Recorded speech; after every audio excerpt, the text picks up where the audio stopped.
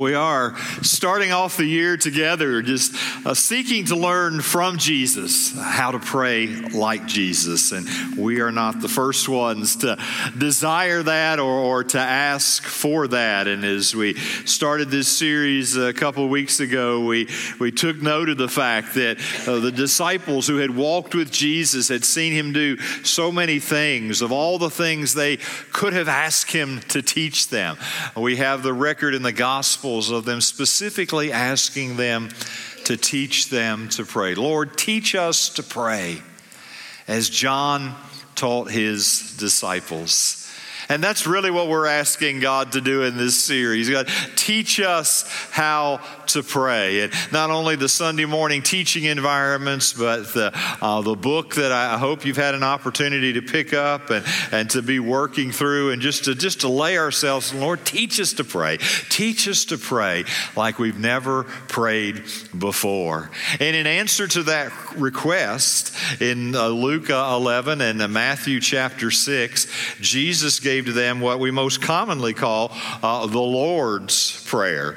The Lord's Prayer. And whenever I think of the Lord's Prayer, it always takes me back to high school sports. And in a small town in the Blue Ridge Mountains of Virginia in a different era, I guess this was all still legal and above board and nobody complained. But every time when we would get ready, we'd be in the locker room getting ready to go out for a game. And you've had the warm-ups, you're back in the locker room doing these last-minute things, and there's all the speeches and all that. And then there would be that moment where we'd say, let's pray. And somebody would start off the phrase, and everybody would kind of mumble out in unison, "Our Father who art in heaven." And we would kind of by rote go through the Lord's Prayer, and then after the amen, everybody would jump up and let's kill them, and it just always kind of seemed odd, we're in this moment of so-called prayer, and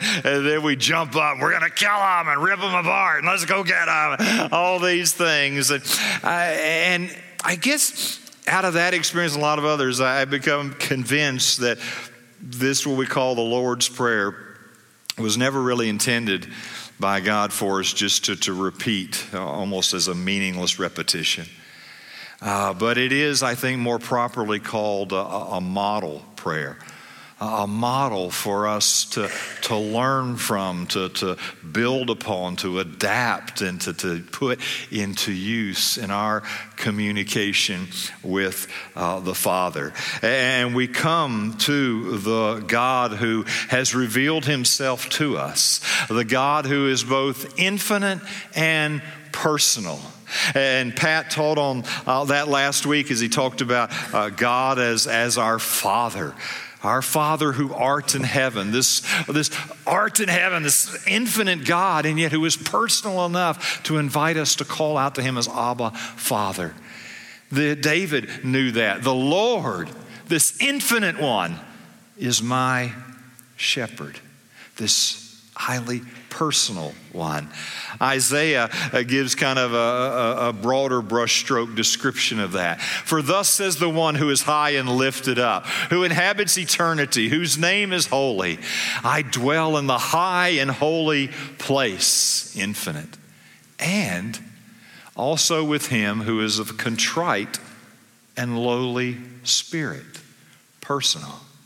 To revive the spirit of the lowly and to revive the heart of the contrite. And what we learn is that we talked about this in the opening message about what it means to pray in Jesus' name, is that we can come before God in prayer with a boldness, but never, ever, ever, ever with an arrogance or a presumption. Because we come in the name of Jesus. We come claiming the merit of Jesus. We come because it was made possible by the shed blood of Jesus. Hebrews 10, "Therefore, brothers, since we have confidence, a holy boldness to enter the holy places by the blood of Jesus," that we recognize that our access access is coming in Jesus' name because of what Jesus has done, claiming his merit more than our own. And so as those disciples asked Jesus to teach them to pray, he reminded them that they're addressing the one who is infinite and yet is highly, highly personal. And then he gives to them this model prayer. This disciples' prayer, it perhaps more appropriately could be called. And there's a couple things that I just want just to see on the front end. And in doing so, it may just help to remind us of those words. Matthew's gospel records it this way in chapter 6, beginning in verse 9. Pray then like this: Our Father in heaven, hallowed be your name. Your kingdom come. Your will be done on earth as it is in heaven. Give us this day our daily bread, and forgive us our debts as we have also forgiven our debtors. And lead us not into temptation, but deliver us from evil. Now, I want you to see some things there just in broad brush strokes. The first of all is the community aspect of this prayer. The hour is plural, and it reminds us that, yes, we have the incredible privilege of praying individually, but prayer was never designed by God to be solely a solo sport. That it was to be done in community. It was joining our hearts and our minds and our words and our petitions in community with one another. And as you go through this Sermon on the Mount, a lot of the moral imperatives are he uses singular. But when he gets to this prayer, he uses these plural words. He talks about our Father and give us our daily bread. Forgive our debts. Lead us not into temptation. There is this community aspect. There is this hour. There are, as many have noted through the years, kind of two major sections of 3 petitions each. 2 sections of 3 petitions each. The first set of petitions really focus upon God, God's name, God's kingdom, and God's will. And so that Jesus, one of the things he's reminding us of it is that is always the appropriate place to start, with God's name, God's kingdom, God's will. And then the next 3 petitions are about our provision, our forgiveness, and our holiness. And we're going to kind of walk through these petitions in the remaining time that we have in this series of messages. And what I want to begin with this morning is this first petition in this model prayer. The first petition there in Matthew 6:9. Hallowed be your name. Or perhaps you memorized it, hallowed be thy name. But what does that mean exactly? I mean, hallow is not a word that we use very often. My guess is that probably most of us went the whole week without striking up in conversation the word hallowed, right? Hallow means to respect, to revere, to honor, to value, to praise, to adore. And I don't know, when you hear the word hallow, certainly we think of the Lord's Prayer, but maybe for us as citizens of the United States, we may think of another famous speech where hallow was used. It was used in Lincoln's Gettysburg Address. Maybe you remember that short and yet very powerful words. 407 years ago, our fathers brought forth on this continent a new nation, conceived in liberty and dedicated to the proposition that all men are created equal. Now we are engaged in a great civil war, testing whether that nation or any nation, so conceived and so dedicated, can long endure. And we are met on a great battlefield of that war. We have come to dedicate a portion of that field as a final resting place for those who gave their lives that the nation might live. It is altogether fitting and proper that we should do this. And then his phrasing. But in a larger sense, we cannot dedicate, we cannot consecrate, we cannot hallow this ground.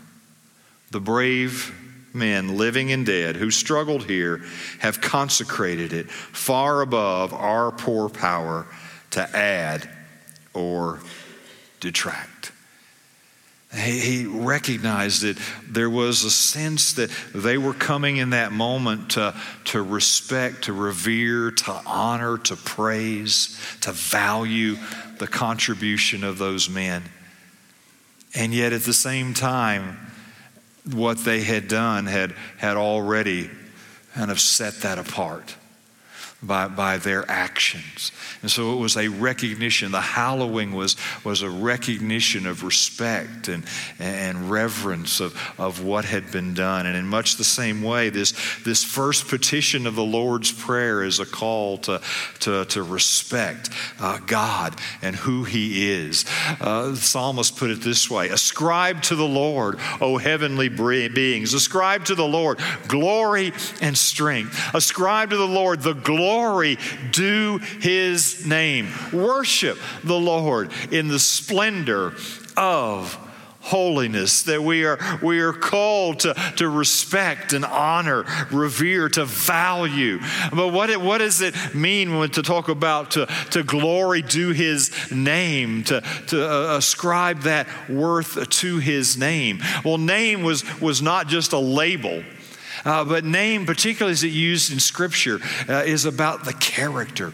It's a reflection of the character of the person. It may also include one's reputation, but name has a whole lot more meaning in Scripture than maybe it has for us today.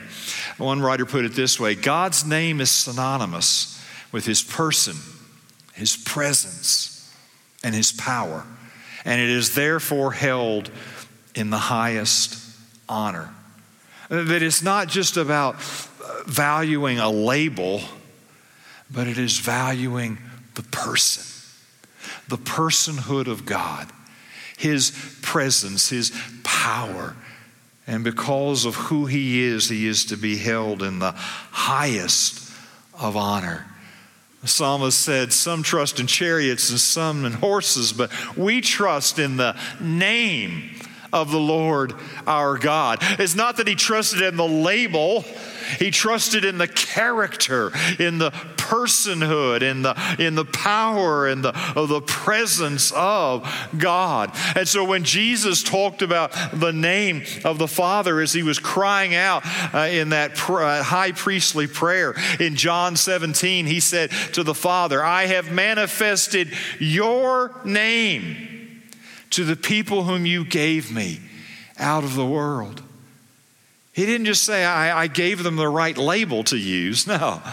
He said, I made manifest, I made clear in who I was as I walked among the people, who you were, your character, your personhood, your presence, your power. I manifested that. I made that clear.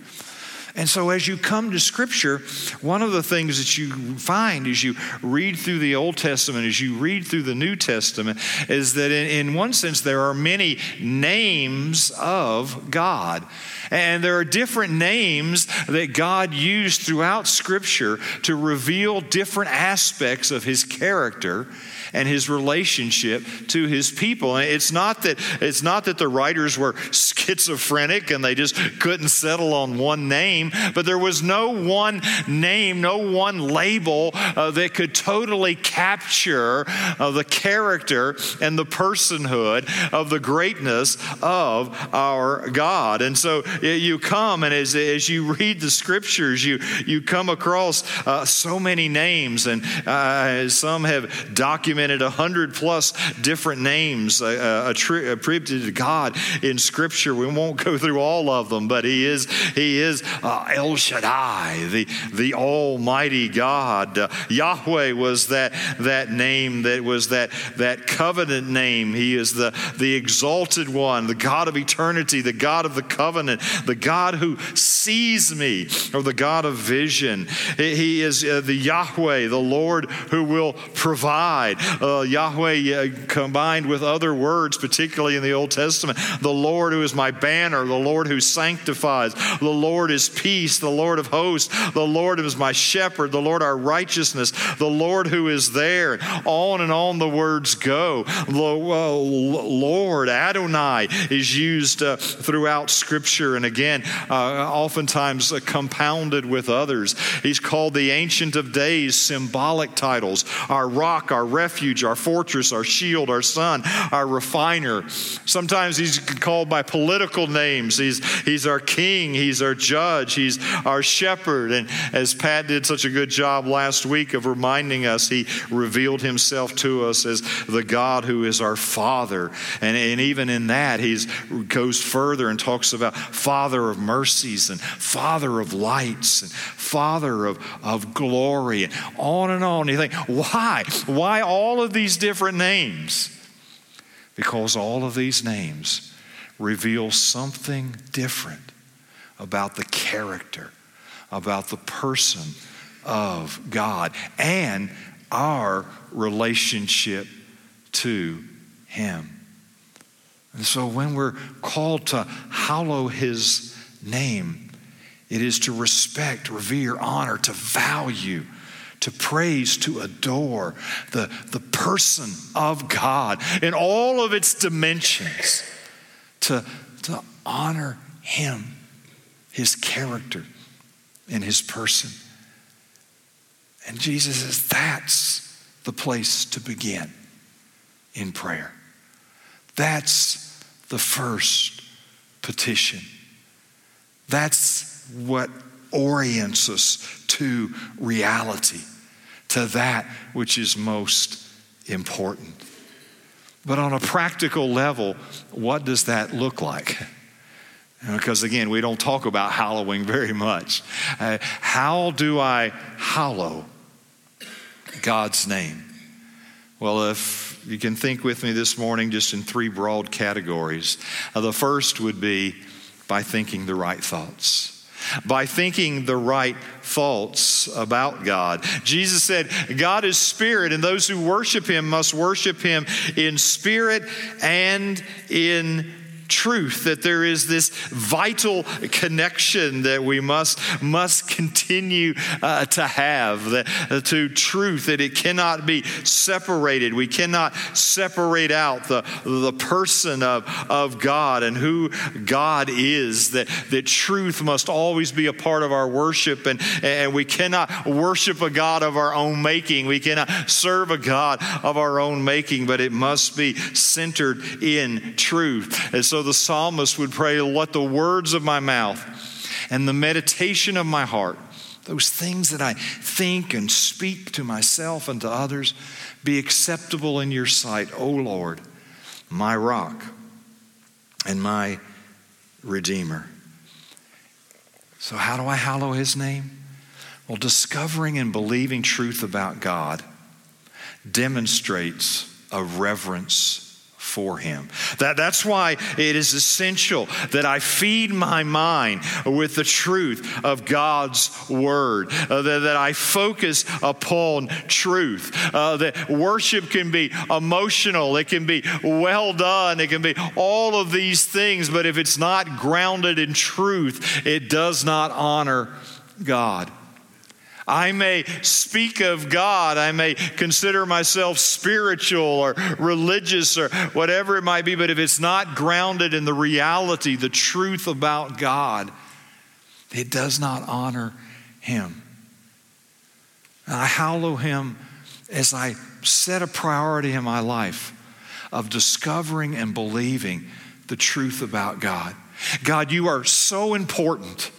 You are of such worth that I can spend the rest of my life discovering and leaning into and trusting the truth about who you are and who you have revealed yourself to be. I hallow Him as I think right thoughts about Him. I dishonor Him when my thoughts are not reflective of the truth of who God is. And that thinking leads to our speaking. By speaking the right words about God. The psalmist we just read talked about, let the words of my mouth and the meditation of my heart be pleasing in your sight. Psalm 34 says, I will bless the Lord at all times. His praise shall continually be in my mouth. That there is this continuing praise that is going to come. He's going to speak the right words. Psalm 138, I bow down towards your holy temple and give thanks to your name for your steadfast love and your faithfulness, for you have exalted above all things your name and your word. So the words that we use in speaking toward God or about God reveal a reverence, a hallowing, or lack thereof that we have for Him.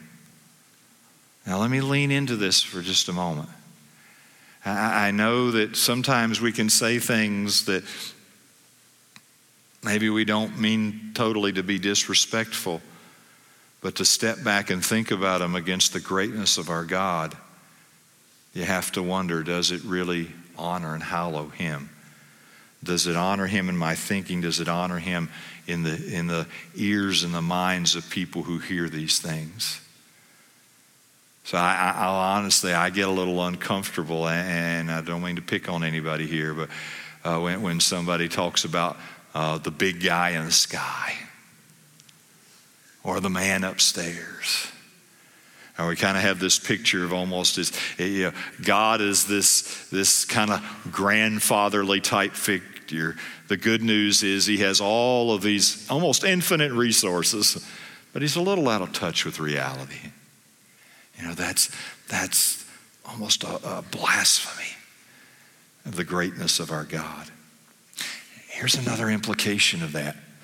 Even the songs that we sing, just because something has a catchy tune doesn't mean it worships God in a way that honors Him.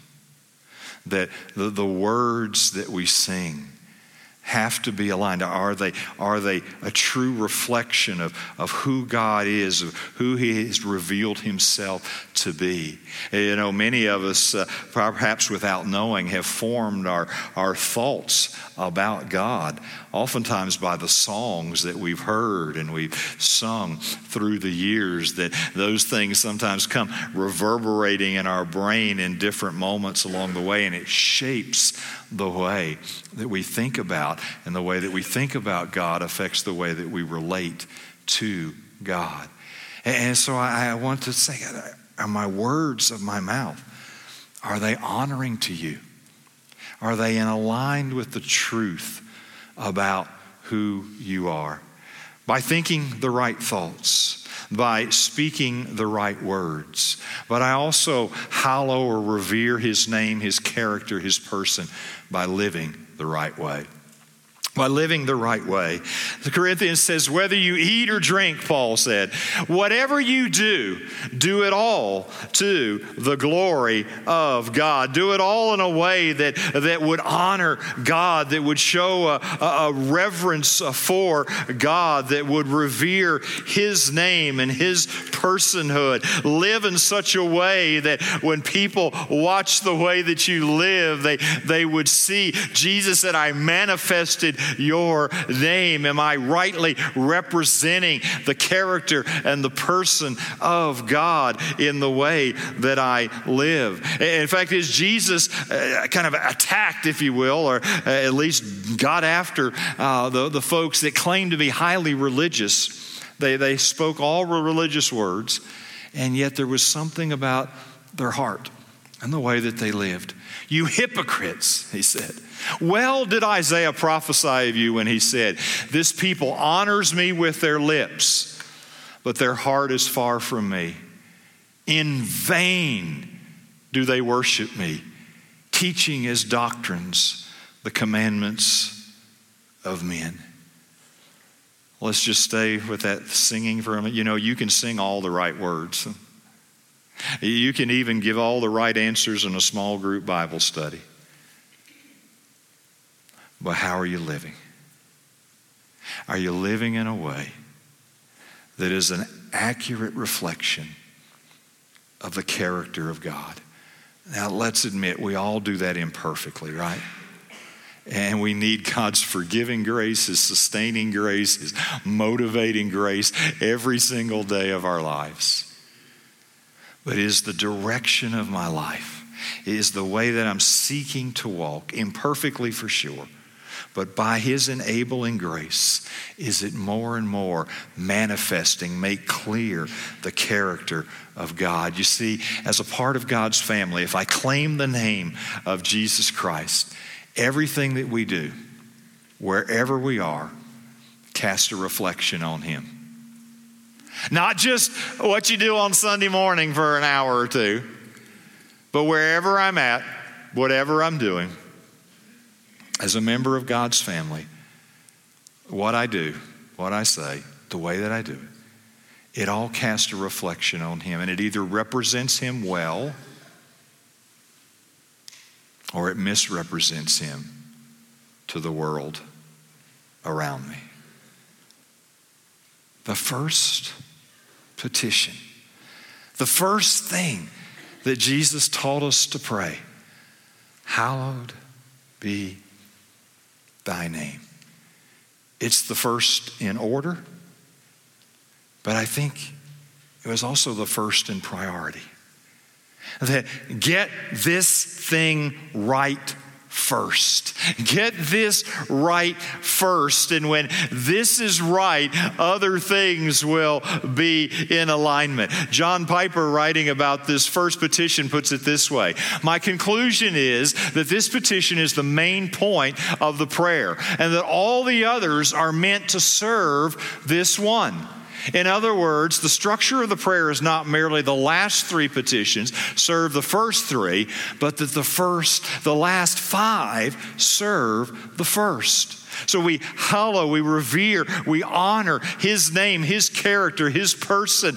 And so when we pray for His kingdom to come and His will to be done, it is so that His name would be honored. When I pray for Him and His grace to provide for my daily bread, for the forgiveness of my sin, for the enabling me to walk in holiness, all of those things are to point to and to honor His name. James Montgomery Boyce put it this way: if I were to rephrase the first part of the Lord's Prayer, I believe I would say, my Father in heaven, my first desire is that in everything you might have preeminence.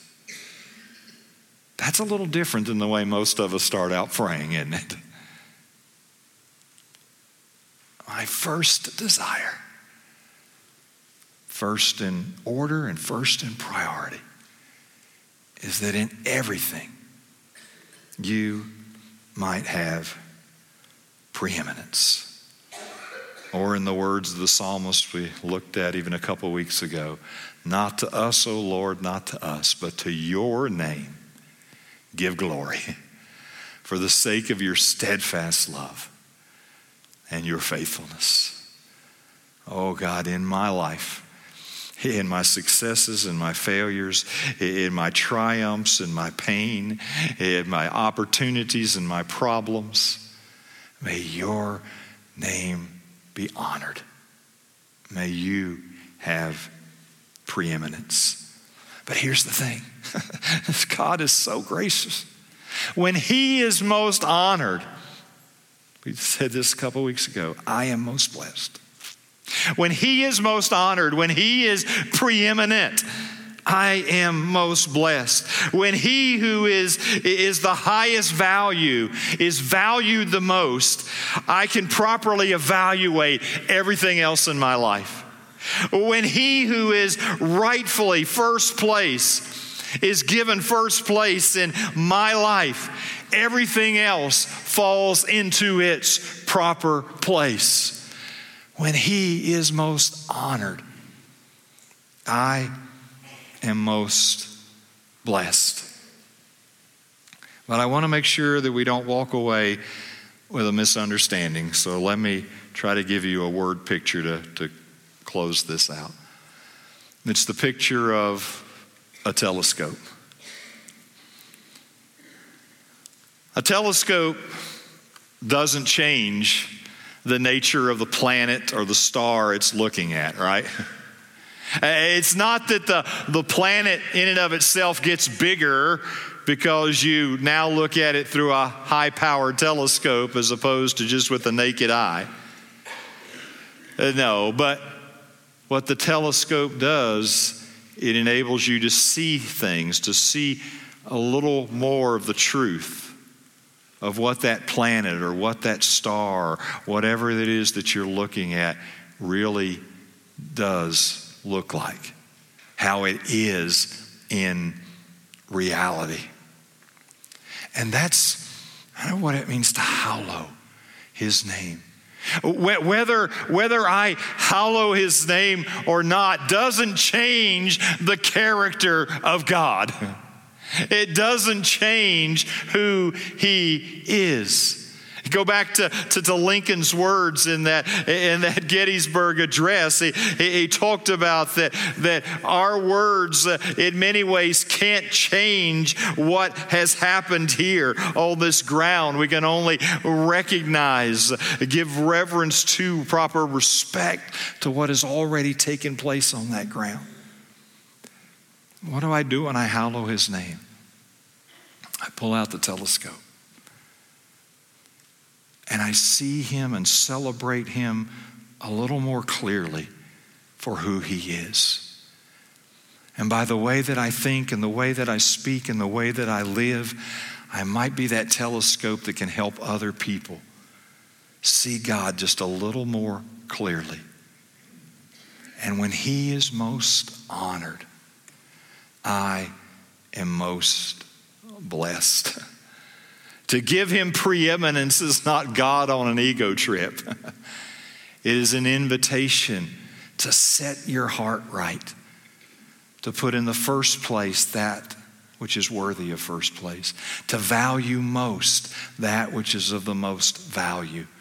And when he is put in first place, when it's his preeminence that we seek, then we discover the blessings that he designed for my life when he is in his proper place, and then I can live in my proper place. Our Father, infinite and personal, who art in heaven, hallowed, honored, revered, valued be your name. May you have preeminence in everything in my life. Let's go before him together in prayer, please. Oh, Father, thank you that we have this incredible privilege of entering into relationship with an extraordinary God. That the one who is infinite has invited us into this relationship that is the most intimate and the most personal of all. And Father, in a world that seems to invite us increasingly to be focused on self, true life, true blessing is only found when we honor you most. The paradox of your kingdom is the more we seek you, the more we find life. And so, Father, as we ask you to teach us to pray, Lord, we ask you to teach us how to reverence, to hallow, to value your character, your person, who you are. Lord, teach us what it means to live life honoring you, your character, and your person above all. And as you just sit before the Lord for just a moment or two more,